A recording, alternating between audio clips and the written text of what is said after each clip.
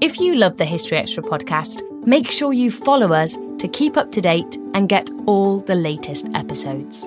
Thanks for your support, and I do hope you enjoy this episode. This episode is brought to you by Indeed. We're driven by the search for better, but when it comes to hiring, the best way to search for a candidate isn't to search at all. Don't search, match with Indeed. Use Indeed for scheduling, screening, and messaging so you can connect with candidates faster. And listeners of this show will get a $75 sponsored job credit to get your jobs more visibility at Indeed.com/historyextra. Just go to Indeed.com/historyextra right now and support our show by saying you heard about Indeed on this podcast. Terms and conditions apply. Need to hire? You need Indeed. When you need mealtime inspiration, it's worth shopping Kroger, where you'll find over 30,000 mouth-watering choices that excite your inner foodie. And no matter what tasty choice you make, you'll enjoy our everyday low prices, plus extra ways to save, like digital coupons worth over $600 each week. You can also save up to $1 off per gallon at the pump with fuel points. More savings and more inspiring flavors make shopping Kroger worth it every time. Kroger, fresh for everyone. Fuel restrictions apply.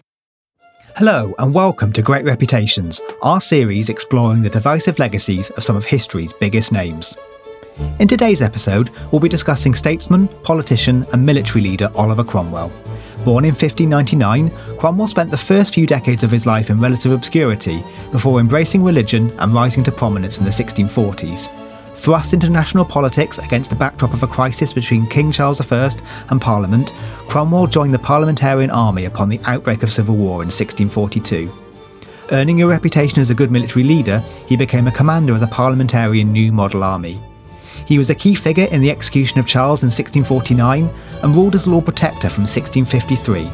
His reconquest of Ireland from rebel forces during this period is notable for its brutality, particularly the siege of Drogheda. When Cromwell died in 1658, he was succeeded by his son Richard, but his rule was short-lived and Charles II returned to the throne in 1660. Discussing Oliver Cromwell's complex life and legacy today are Ronald Hutton, Professor of History at the University of Bristol, and Mark Stoyle, Professor of History at the University of Southampton. I thought we should start by asking you, in fact, what you think we should be talking about. What are the controversial aspects of Cromwell and his legacy?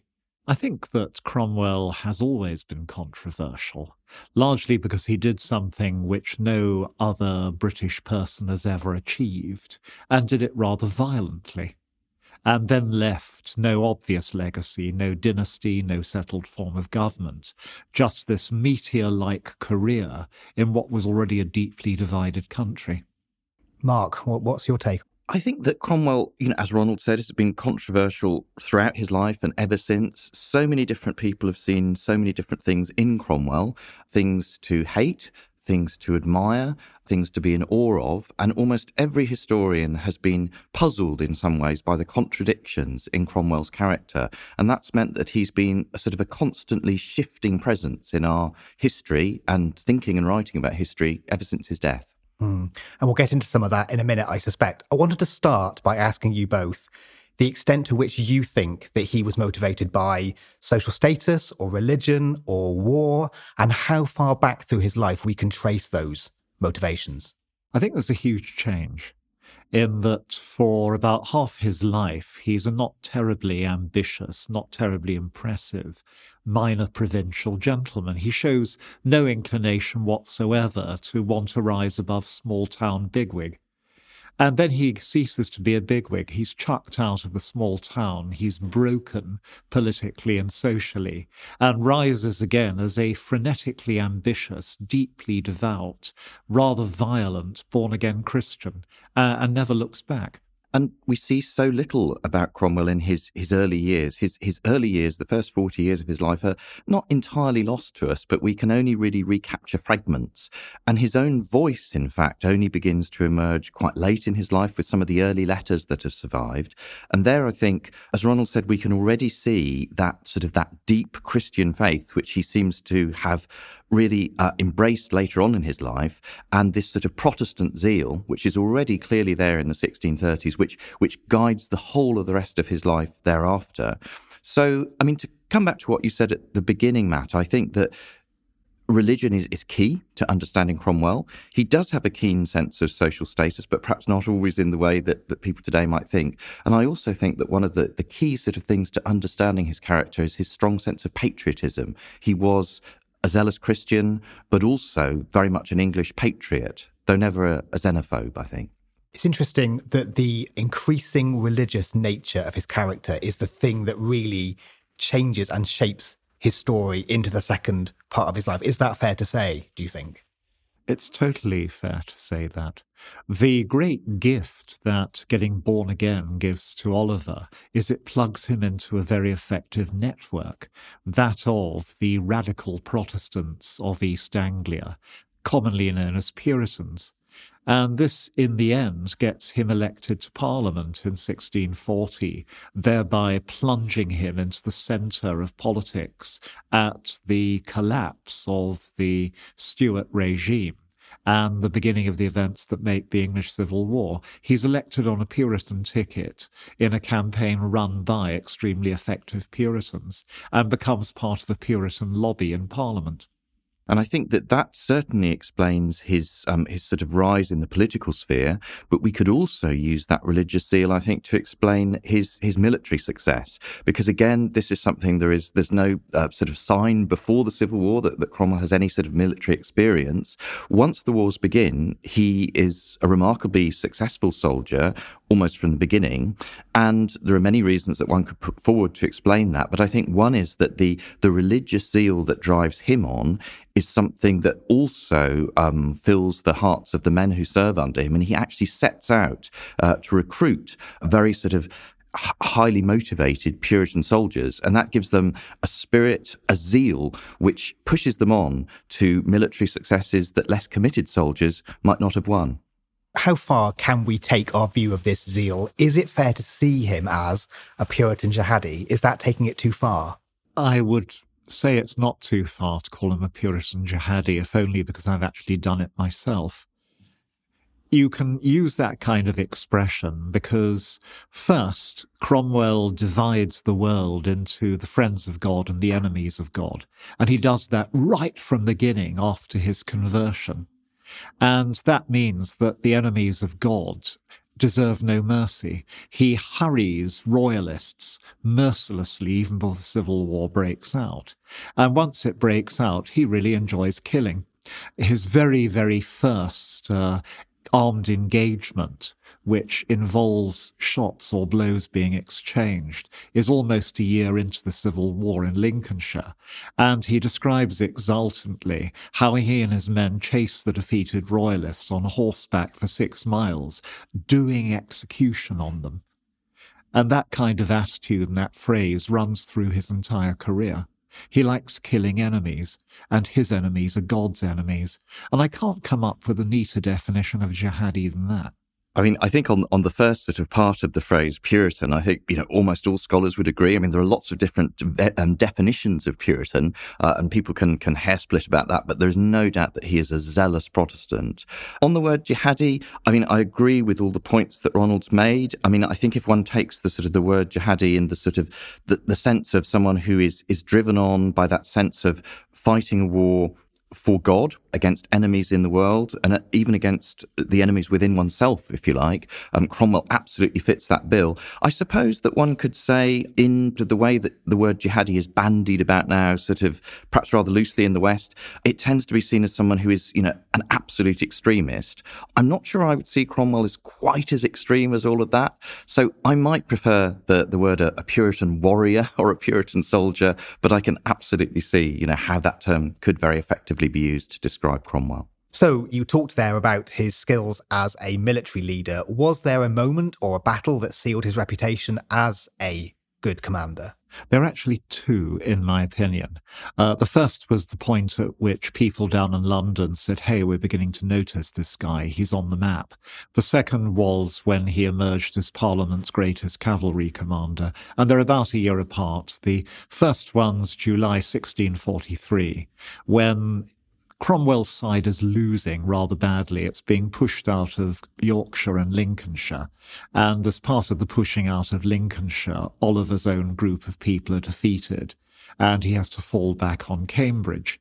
And he is noted as one of the few people who keep on fighting, who are prepared to go down in the last ditch and can actually beat bodies of the enemy in skirmishes. So that's the moment when they say, we're going to back this guy. He's definitely mattering. And the second point, a year later, is the Great Battle of Marston Moor, the biggest battle of the English Civil War, when Cromwell's Eastern Association cavalry flatten the best of the king's horsemen under his nephew Prince Rupert directly opposite, and that swings the battle into a crushing victory for Parliament. And after that, Cromwell is simply the darling of most of Parliament. He's always got a majority on his side. And I mean, for me, I think it would very much be Marston Moor is the battle that really swings things. As Ronald said, that particular engagement is the biggest battle that's been fought on English soil probably since the Wars of the Roses, one of the two biggest battles ever. Cromwell's intervention there is vital. Even though the King's army is quite heavily outnumbered, it looked as if they might be going to win the day. If they had, the whole of the north of England might well have gone over to them. But Cromwell's intervention actually helps to swing things. He's able to defeat Prince Rupert, who's seen as, the greatest of all of the royalist commanders. And although we can't put all of the credit for that to Cromwell, he's very much assisted by a band of Scottish cavalrymen who he rather airbrushes out of the picture later. Nevertheless, that victory is a decisive victory. I think the defeat of the King's army at Marston Moor made it almost inevitable that in the end, the Parliament would win. And Cromwell deservedly gets much of the praise for that, but also going back to something that you said earlier, Matt, there's no doubt that he sort of massages, the news reports and so forth, and his role in that is seen as really decisive by people in the South. So from that point on, he is very much regarded by many on his own side as, the greatest of their commanders, I think. We should talk about that massaging then. Was it the case that Cromwell was very conscious of his image and his reputation even at this stage? And did that apply both politically and militarily, I suppose? The answer to both is yes, indisputably. He's not the only parliamentarian commander, even not the only regional parliamentarian commander to appreciate the importance of the mass media, and he's not the first. But he's brilliant at doing it. We don't quite know how he does it, whether it's Cromwell himself or whether Cromwell has friends and agents that do it for him. But every time he fights a local action, it's magnified in the London papers as a tremendous victory. Every time he's part of a team effort locally, the rest of the team gets brushed out of the way, and it's Cromwell that's spotlit as the hero. And this goes on throughout his career. And I mean, I think you can see that in his own letters, for example, that he writes back after some of these victories. And we've been talking about Marston Moor. And it's interesting that his own letter written after that, he said, well, we swept the enemy before us, and it was us who did it, and a handful of Scots, So they're very much sort of, pushed to the sidelines. And to come back on something else that, again, we've just mentioned, that I think it's important to stress to listeners that this is a mass media war in a way, that the censorship sort of broke down that had been maintained up until the time of the Civil War. There are masses and masses of news pamphlets and diurnals all over the place, all over the country, particularly in London, but other places as well. And so people are actually hearing about what's going on in the war, reading about it, being read to about it all of the time. And this really does help, as Ronald said, to magnify Cromwell's name and push it into every corner of the country in a way that would have been probably unimaginable before the Civil Wars. So the importance of the London media in his rise is not to be ignored. Did this self-promotion help or lead to obscuring any figures who would otherwise have got more credit? There's quite a bunch of gentry parliamentarians in East Anglia who are Cromwell's equals in the first year or so of the war, and are largely forgotten by history because of the way in which their effort is packaged. I mean, little but significant actions like capturing a place called Crowland, which is in the marshes of Lincolnshire, a royalist stronghold. It's really clearly a team effort. And really, Cromwell, as a cavalry commander, is not much involved in what is really an infantry action. And yet in the history books, as in the newspapers, it goes down as one of Cromwell's first great victories. So to get to the sort of crux of it, how key a factor was Cromwell in the outcome of the Civil War? It's really, really difficult to answer the perennial question of would the war have been won by Cromwell's side without Cromwell? I think the answer is probably yes, because in the key battles, the Royalists tend to be outnumbered and fighting uphill. And that's classically the case in the battles in which Cromwell won. And so you don't actually need a genius in charge of the cavalry. All you need is somebody who knows his job. And there were certainly other people around who did that. So I think without Cromwell, Parliament would have won the Civil War. It's just that with Cromwell in charge, Parliament wins the war with a true champion of radical Protestant religion. And that alters the nature of the victory. It alters the politics quite a lot. Yeah, I mean, I would have to concur with that. I think that, if Cromwell had never been born, Parliament almost certainly would have won the Civil War. And I think that's because they have so many advantages that the Royalists don't have, and one could sort of list them. I think the possession of London, which has always been, the centre of power in this country, the possession of a fleet. The king really only had a sort of a rag-bag navy that he put together from sort of odds and ends here and there. And then probably the most important thing of all was the intervention of the Scots on Parliament's side in 1643-4. That actually brings in a very powerful army over the northern borders of England, which in a way sort of stabs the Northern Royalists in the back. And I think the sheer weight of numbers, resources, organisation in the end would have told. So I think that Parliament probably would have won in any case. But as Ronald said, I think it's the presence of Cromwell and the fact that he is so important in the sort of the crucial army that wins the war for Parliament that makes everything different afterwards. And I think the remarkable things that happened after 1646 are hard to imagine without Cromwell having been there. So I think that's the real difference that he makes. One of the areas of controversy about Cromwell are his attitudes to power and the balance between seizing power and political power. What are the key factors, do you think, in those areas of discussion that we should consider? The first is that Cromwell has, if not a natural drive towards power, a natural drive towards glory. This relentless self-promotion that marks his career during the Civil War is that of the man who wants to get to the top. But what we don't know is what the top looked like to Cromwell at that time. It probably looked like what Parliament promised him, which is the income of a nobleman and a peerage. So he could then retire to a country estate when his time came. But as time goes on, it's pretty clear that Cromwell still feels this nagging sense of God's purpose.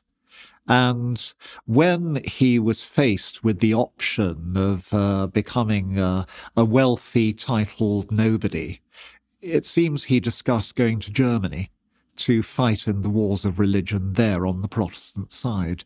So clearly Cromwell is not happy unless his restless, ambitious, frenetic kind of personality is in action, an action that keeps on carrying him and his cause ever onwards and upwards. And I think that the power that he sought was really the power to push through the sort of the godly reformation, which was really at the heart of his character.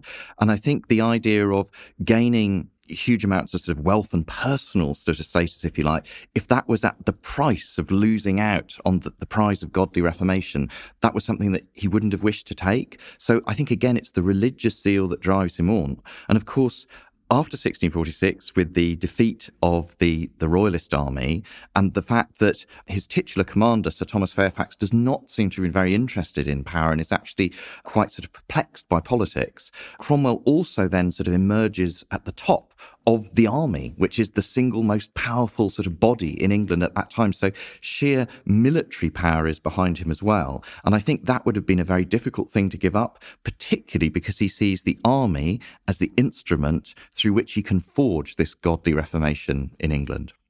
Do you think Cromwell's role in the execution of Charles I in 1649 says something about his attitudes to power and his determination to use violence to achieve it?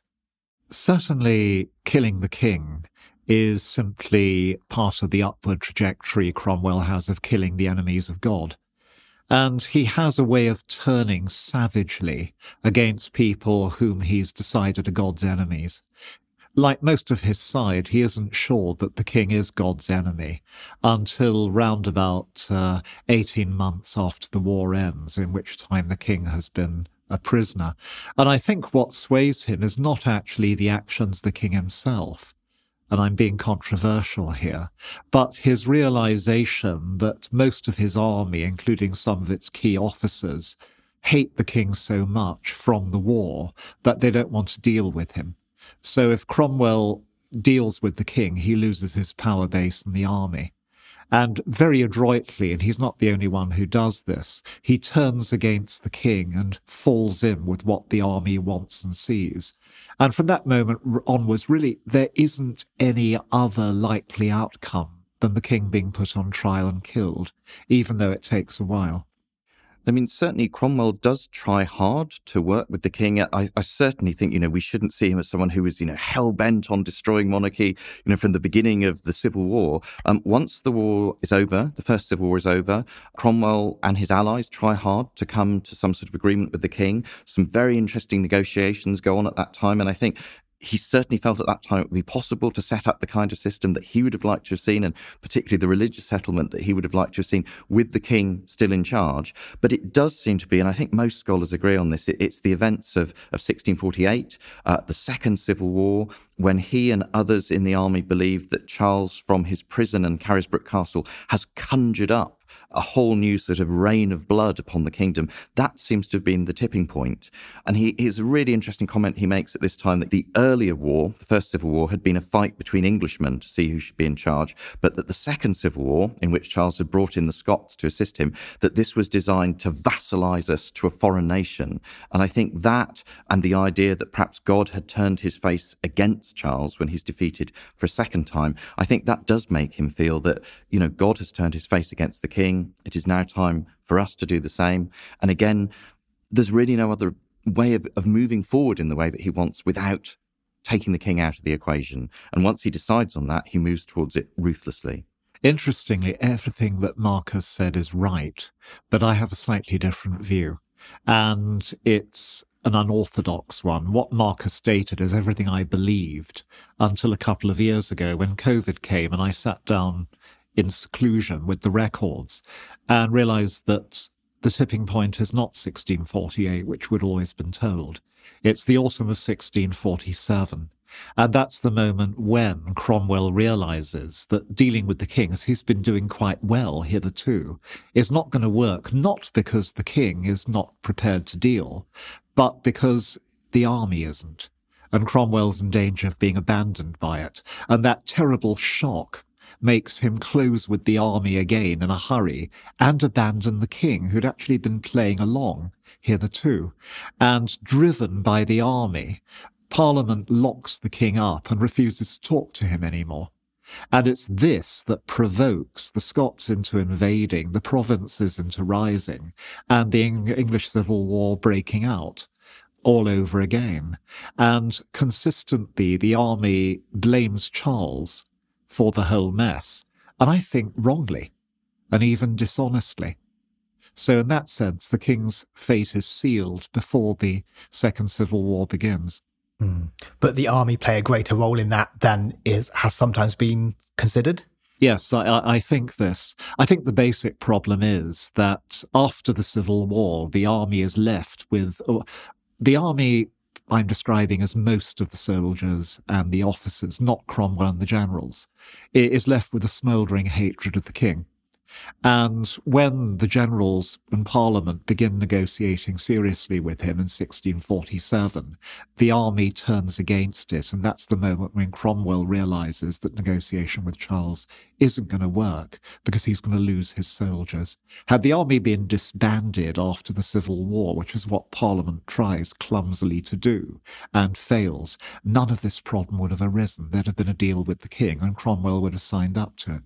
I mean, the execution of the king could never have happened without the army. It is really the army and a small group of people allied with it who drive it on. So, the idea that there were large numbers of people in the kingdom who were sort of keen to see the death of the king and welcoming the death of the king is wrong. There's a small sort of hard core of people who are determined to get to this aim. But by this time, the army is hugely unrepresentative, I would argue, of the kingdom as a whole. So the army's presence is absolutely vital in all of this.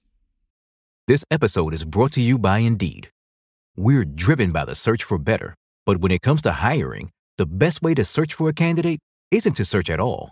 Don't search, match with Indeed. Use Indeed for scheduling, screening, and messaging so you can connect with candidates faster. And listeners of this show will get a $75 sponsored job credit to get your jobs more visibility at Indeed.com/HistoryExtra. Just go to Indeed.com/HistoryExtra right now and support our show by saying you heard about Indeed on this podcast. Terms and conditions apply. Need to hire? You need Indeed. Once Cromwell has executed the king or played a role in executing the king, does what happens next and his assuming of leadership tell us something about his character that we hadn't seen before, or is it all part of this same upward trajectory we talked about earlier? I don't think we see anything different in Cromwell here. He's learned how to be a soldier and a politician in the course of the Civil War, and he's applying the same techniques because they really work.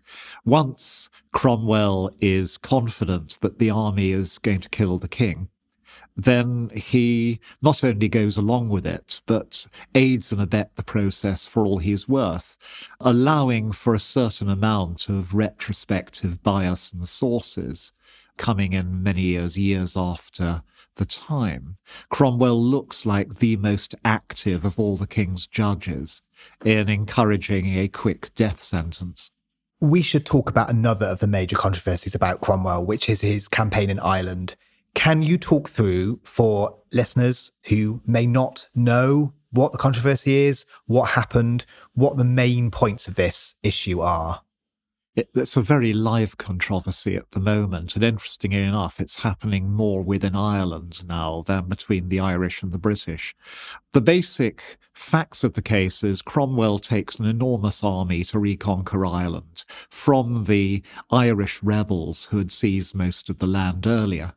And he attacks two fortified towns to begin with, Drogheda and Wexford. At Drogheda, there is an enormous massacre of the garrison and probably of some of the inhabitants as well. At Wexford, the same thing happens, but without Cromwell actually being in control. And after that, there are no more massacres, largely because the big places surrender in time. But there's still a fair amount of cruelty when small castles surrender. Cromwell often makes an example of the garrison by having them, or at least their leaders, killed. So there's a thick vein of cruelty towards the enemy soldiers running through.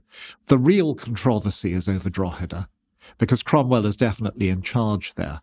And a myth grew up, propagated by royalists at the time, that Cromwell had slaughtered the entire population, children, women and men. And you still hear that taught as the orthodoxy in Irish schools and from the Irish Tourist Board. The truth of the matter is that the soldiers inside were killed wholesale, and it was an enormous garrison, so it was an enormous slaughter. And it's actually unique in the history of the British Civil Wars for enemy soldiers inside a garrison that's been stormed to be killed in that number. So this is not business as usual, and it is Cromwell being brutal. The real question is over civilian atrocities, and it's the unarmed civilians, the women and children element that really raises the emotions. And here the evidence is inconclusive. We can be pretty certain that some civilians were killed, probably many of them, but the vast majority survived. There probably were some women and children killed. Here we come down really to one witness, who's one of Cromwell's soldiers. And we just don't know how trustworthy his testimony is, although I think it is. So really, this is a controversy that's never going to be resolved. But the certainties are practically the entire group of soldiers inside are brutally killed, some of them probably after surrendering and being promised their lives. And we can be fairly sure that some unarmed civilians died, probably including some women and children, but that's where the evidence gives out.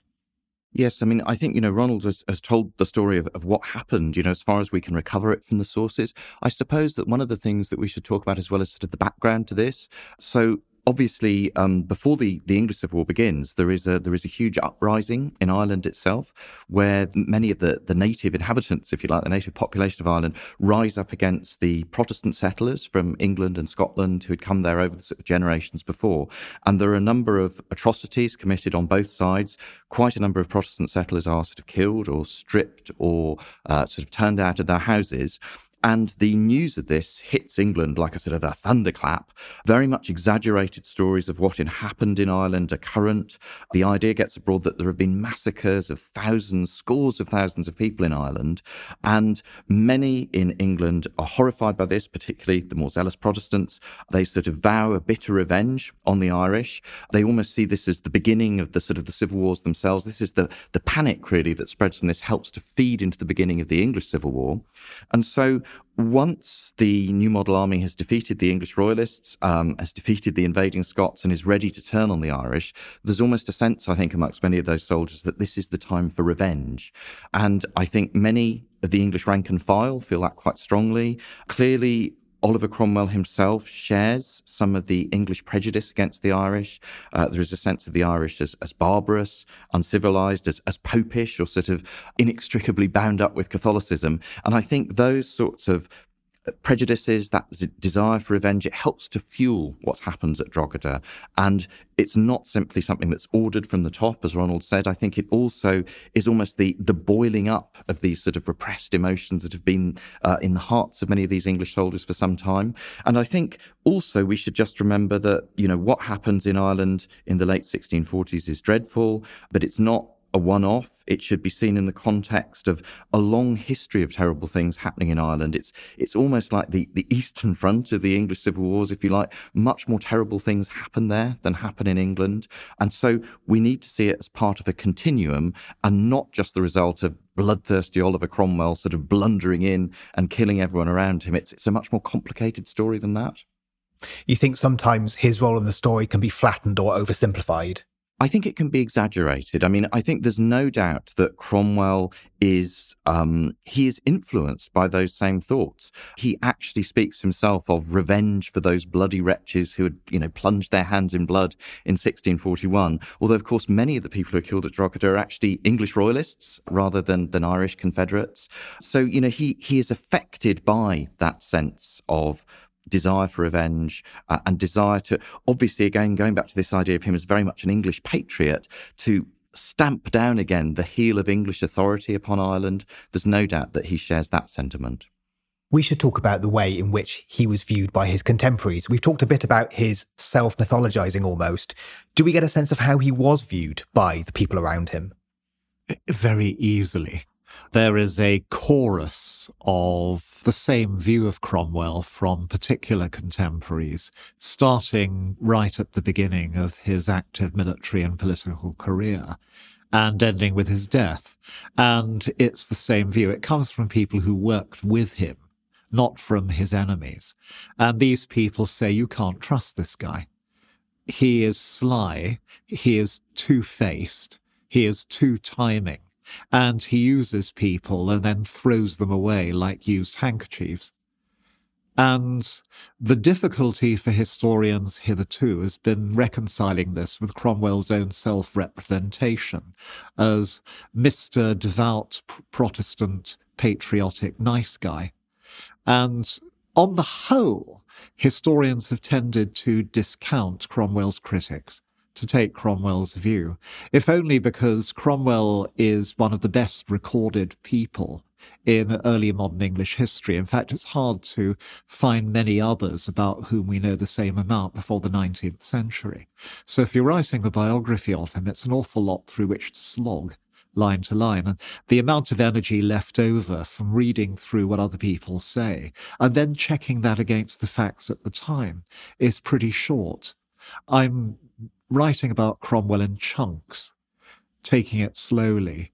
And on the whole, I think Cromwell's critics are right, that he is extremely sly, he is extremely unreliable, and he does use and scrap people, but driven always by the absolute confidence that he's doing God's will. And I think one of the things that's so fascinating about Cromwell is that in his lifetime, just as today, and really, ever since his times, views are so divided because Ronald's been speaking about the views of him, particularly within the parliamentarian ranks. Obviously, beyond that, there's a royalist view of him, which is seeing him increasingly as this sort of terrifying figure. Initially, there's that sense of him as a great military leader and as someone to be feared on the battlefield. And then increasingly, there's this sense of him as some sort of wrathful figure who's actually, killed quite large numbers of people on their side. And then after the Civil War is over and more radical things begin to happen, he is seen as, the ultimate rebel, the arch rebel, and then eventually, of course, as the regicide, as the arch regicide. And so many royalists see him virtually as in league with the devil himself. And I think, for an age in which, monarchism is a very much toned down these days, it's a much more sort of lukewarm form of monarchism. I think it's hard to sort of overstate just how shocked people were by what happened to the king. I came across a royalist badge the other day, which had sort of inscribed upon it, "I fear my God, I love my king, and I abhor a rebel." And I think that's how many royalists would have thought of Cromwell. So there's a royalist view of him, but there's also the view of many other parliamentarians who just see him as increasingly sort of radical, disturbing figure. And I mean, as Ronald said, from the beginning of his career, I think many of his allies think this man is too zealous, he's too fierce, he's sort of breaking down everything in pursuit of victory. And more, I think, of people on Parliament's side see him as a worrying, a radical who's taking the country in areas that they never wanted to go into. And then, of course, there is the bitter hatred that's felt for him in Ireland, and I think to a lesser extent, by some Scots as well. So there are different views of Cromwell, all over the country at this time, as there still are today. Is it too simplistic to ask whether there's a moment at which Cromwell's zealotry outpaced that of the nation as a whole? Cromwell's zealotry always outpaces that of the nation as a whole. He is elected to Parliament on an extreme Puritan ticket, and quite rapidly he emerges not just as any Puritan, but as the champion of that minority of Puritans who want to be able to choose their own ministers within the national church, or indeed to scrap the national church for themselves and worship outside it. So Cromwell ends up being the most prominent champion, militarily and politically, of a minority within a minority within a minority within the nation. So even those who most of the nation would regard as religious extremists, the Puritans, regard Cromwell as deeply worrying. I completely concur. And I mean, this is Cromwell's tragedy, that he achieves absolute power, but it's power resting in effect on the sort of the swords of the military, of an army which is increasingly composed of very, very radical figures. And he desperately wants healing and settlement, as he puts it, to come back to a settled form of government in England. But because he is bent on a radical sort of religious structure, there is no way that the majority of English men and women will tolerate that. So he can only really remain in power through military force. He cannot bring about a religious settlement that he will be happy with, that the majority of people will be will accept. And that's why in the end, the various sort of experiments with government that he pushes through are very unlikely to work. So exactly, he's always far more zealous than the vast majority of his fellow countrymen and women. If we were to attempt to plot the rise and fall of his reputation during his lifetime on a graph, what would that graph look like? And could we even do that? Making a graph of Cromwell's reputation after his death is easy. In his time, it's easy to make a graph if you're simply talking about how well known he is. And the answer is not known at all until the 1640-42 period, then quite well known, and then turns into a megastar in the Civil War, and remains one. Just a megastar who dominates the firmament more and more. But in terms of people liking him or not liking him, he's got people who like and don't like him throughout. It's just that the number of people who don't like him increases slowly and steadily throughout as he scraps and alienates more and more supporters. The graph would be a very boring one. For, the first two-thirds of his life, he would scarcely register as a blip, to be honest. But then it's the Civil War that is really the making of him, the making of his reputation.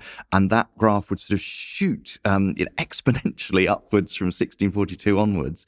And really from 1646 to 7, his fame is simply spreading wider and wider, not just in England, but obviously into Scotland, into Ireland, and then increasingly out into Europe as well.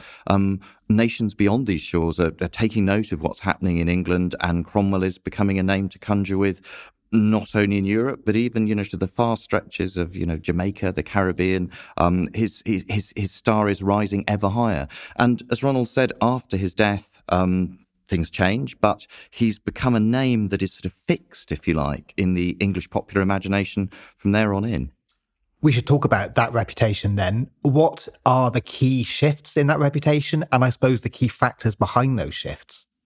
Cromwell's reputation is very high among his supporters and in the government at the time that he dies. He dies in bed, having achieved great things, even if people didn't like what he stood for. But his regime crashes only just over 6 months after his death. And after that, his reputation just keeps on sinking. And his ultimate enemies, the Civil War royalists, come back into power after 1660. And Cromwell's reputation basically remains mud until the 1840s. There's a lobby that tries to see better things in him, but it's not very big. The vast majority of people see him as a zealot who championed a loser's cause, which self-destructed. And even those who liked his cause disapproved of the number of radicals he scraps and alienates, and sees him possibly as the guy who missed the opportunity, who lost the revolution. What changes things dramatically, almost overnight, is the publication of Cromwell's own letters and speeches in the 1840s, edited by a Cromwell worshipper, Thomas Carlyle. And Carlyle is a brilliant advocate for Cromwell, but also so is Cromwell. His letters and his speeches make his case so persuasively. They disprove forever that he's a religious hypocrite, which is what his enemies had said. They show he genuinely is devout, genuinely is patriotic, but also they gloss the whole of his career so brilliantly that they present in themselves the best possible case for Cromwell as a hero. And after that, he simply has a natural lobby. The political force of dissent, that is, Victorians who don't worship in the national church, the Baptists, the Methodists, the Quakers, see Cromwell as their champion and hero. And this is an enormously powerful lobby culturally and politically in Victorian England. Imperialists see him as the guy who got Jamaica, which is the jewel of our possessions in the Caribbean. And he's also seen as a Christian Englishman at a time when muscular Christianity is the bedrock of the educational system. He's seen as a man of the people, not too far down in the people, not working class, not even middle class, but minor gentry, at a time when meristocracy is espoused. So Cromwell's moment is come, and it's really lasted till the present, as being third in the poll of greatest Britons for the BBC in the year 2000. And this is entirely because of the Victorian legacy. I think it's actually time to take a harder look at him.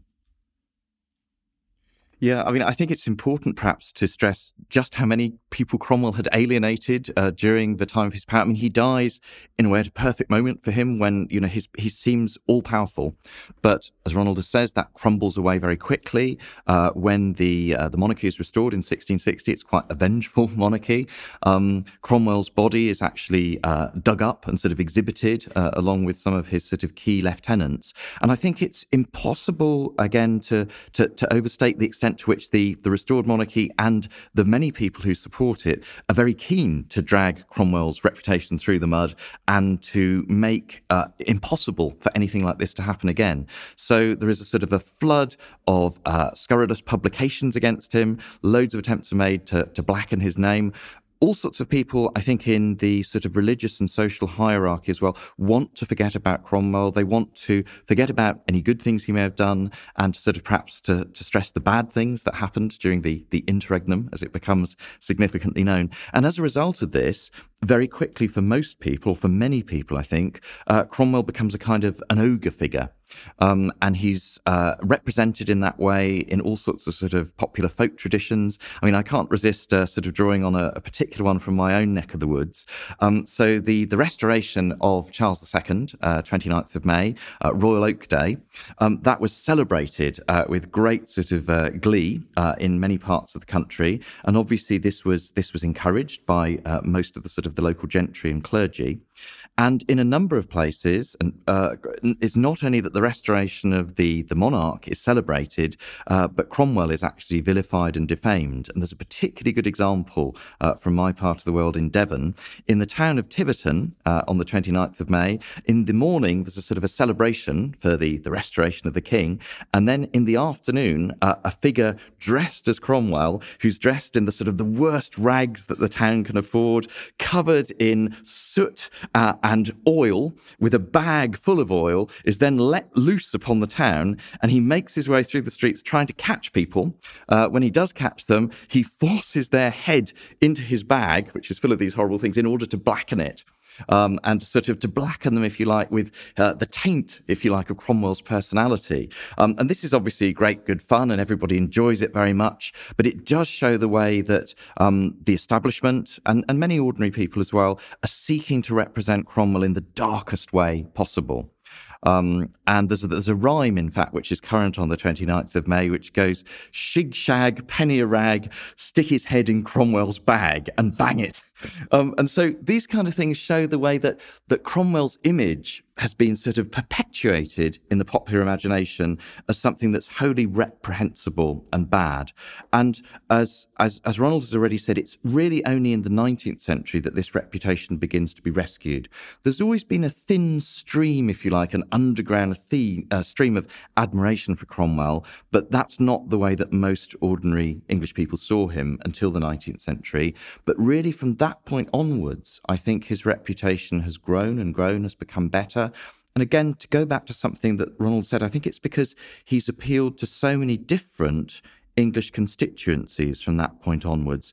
There's obviously the Republican constituency, there's the nonconformist, dissenting constituency, and strangely, there's also the sort of the imperialist, patriotic constituency. There are all of these different groups that he's been able to appeal to. And in some ways, I wonder if he may have reached his sort of apogee, around the turn of this century.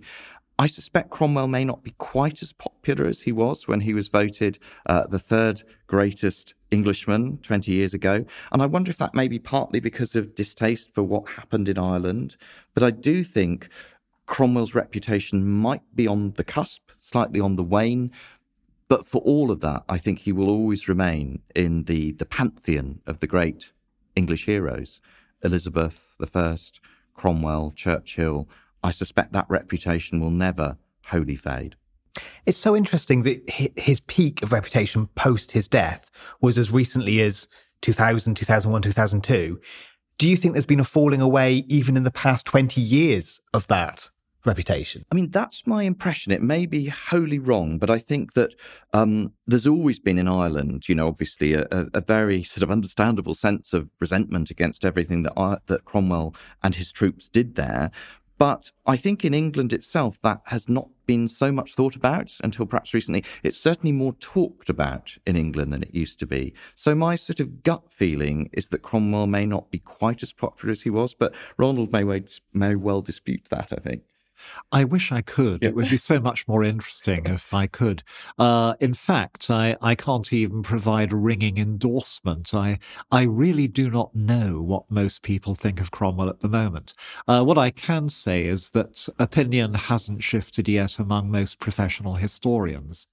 that the adulatory 19th century view of Oliver still seems to be dominant among most experts in the period of the English Civil War, Revolution, and interregnum. I published a book myself a couple of years back, which seems to have shaken people a bit, but I'm not sure if it's assimilated yet. I will go on to suggest that Cromwell was an absolutely brilliant soldier and politician, but had a ruthless, a bloodthirsty, and an unscrupulous and self-promoting side to him. To me, that makes him more interesting, rather than making him less great. Mark, you mentioned earlier a couple of quite vivid examples of local customs, local folklore. Is it possible, do you think, to unpick those cultural views of someone like Cromwell from the historical truth of their life and their times? It's very, very difficult because Cromwell, as is well known, is one of the individuals who's most spoken of in English and perhaps even in wider in British folklore. So there is a host of traditions, memories about Cromwell. More places are said to have been named after him than any other historical character. But so many of these stories, when you go back and examine them, what seems to have happened is that Cromwell is used as a figure to represent almost any prominent parliamentarian, soldier or general. So many of the stories which are circulating about Cromwell are obviously not about him, but about other prominent parliamentarian figures whose role has sort of faded into the background, if you like. So I think a lot of these stories we can't learn that much from about actually what happened in the Civil Wars. But I think the way that ordinary English men and women talked about him, portrayed him in the sort of the later 17th century, the 18th and 19th century, that is fascinating because it helps us to see the way that they look back on the wars and the way that they thought about Cromwell and Charles, and in fact, both of the Charleses. So there is a lot to be gained from them, but I don't think we can really rely on most of them for historical veracity. I think in this regard, as in so many, the problem of modern Britain is scrambling out from under the shadow of the Victorians, because in Britain, Cromwell was a figure of hatred or of fun for most of the period from 1660 to 1840. In Ireland, he was regarded as a villain, but only one among many. And so on both sides of the Irish Sea, the great change in his reputation is mid to late 19th century. And it's a knock-on effect that the enormous boom in adulation of Cromwell that took place under Victoria has an impact on Ireland, where Irish nationalists react against it by turning Cromwell into the greatest bogeyman of Irish history, which doesn't seem to have been the case earlier. And he even gets into ordinary Irish folklore as the bogeyman. It's the time when the curse of Cromwell becomes known as an imprecation, but it wasn't the case earlier. And so, in many ways, what remains to be seen is not so much over the 21st century, that people shift to seeing Cromwell more as a villain, less of a hero, more of a hero, but as people shift to see Cromwell as less significant overall. That might be the consequence of a revisionist history. Finally, then, how useful do you think it is to view figures such as Cromwell as products of their time, or how useful is it to judge them by today's standards? I think you can do both. As a professional historian, I should put my hand on my heart, the Bible or any kind of religious text of my choice, and say that historians should never judge past figures by the contemporary standards. And to a point, that's true, because you can't explain what they did, which is what historians are here to do, according to standards that are not their own and not those of their culture and society. But the present is always engaging with the past. The past keeps looking different from different points in the present, wherever the present happens to be. And so you can't really stop people passing judgments on people who seem to be natural friends or enemies, victims or villains, or all-time super people and heroes in the past. But that doesn't shift the basic point that you can't understand somebody in the past unless you understand them in their own context. They simply matter more because of how we judge them now. And often we get to the past because something in the present draws us back towards it because of the echoes that reverberate from it. I mean, I would have very much the same answer. I mean, I think there are certain things that you can see that are almost consistent across time. There are certain sort of perhaps human virtues like loyalty, humility, kindness. Those things perhaps you could say do have a sort of resonance across periods. But generally speaking, I'm very much of Ronald's view that you shouldn't try and judge the figures of the past, on modern day standards, because there is no way that they could possibly be expected to live up or down to those. It completely ignores the historical environment that they grew up in, and those environments change so fast. I mean, even within one's own lifetime, things change very fast indeed. I think one only has to look at the way that, the boundaries of language that's considered acceptable and non-acceptable in my own lifetime have shifted to see that. And I'm sure that all of us sort of sitting in this room today, we may be doing things at the moment which we regard as utterly unexceptionable, which in 50 or 100 years' time, people living, in this city on these streets may regard as completely abhorrent. How could they ever have thought or said that? So I'm very hostile really to the idea that we should try and judge characters of the past, by our own standards. I think we have to try as hard as we can as historians, to see what they had been brought up with, the problems that they felt that they were facing, and what was considered perhaps moral in their own time in the way that they dealt with them, as well as what we would consider moral today. That was Ronald Hutton in conversation with Mark Stoyle talking to me, Matt Elton. And don't forget you can hear more episodes in this series by heading to historyextra.com/great-reputations.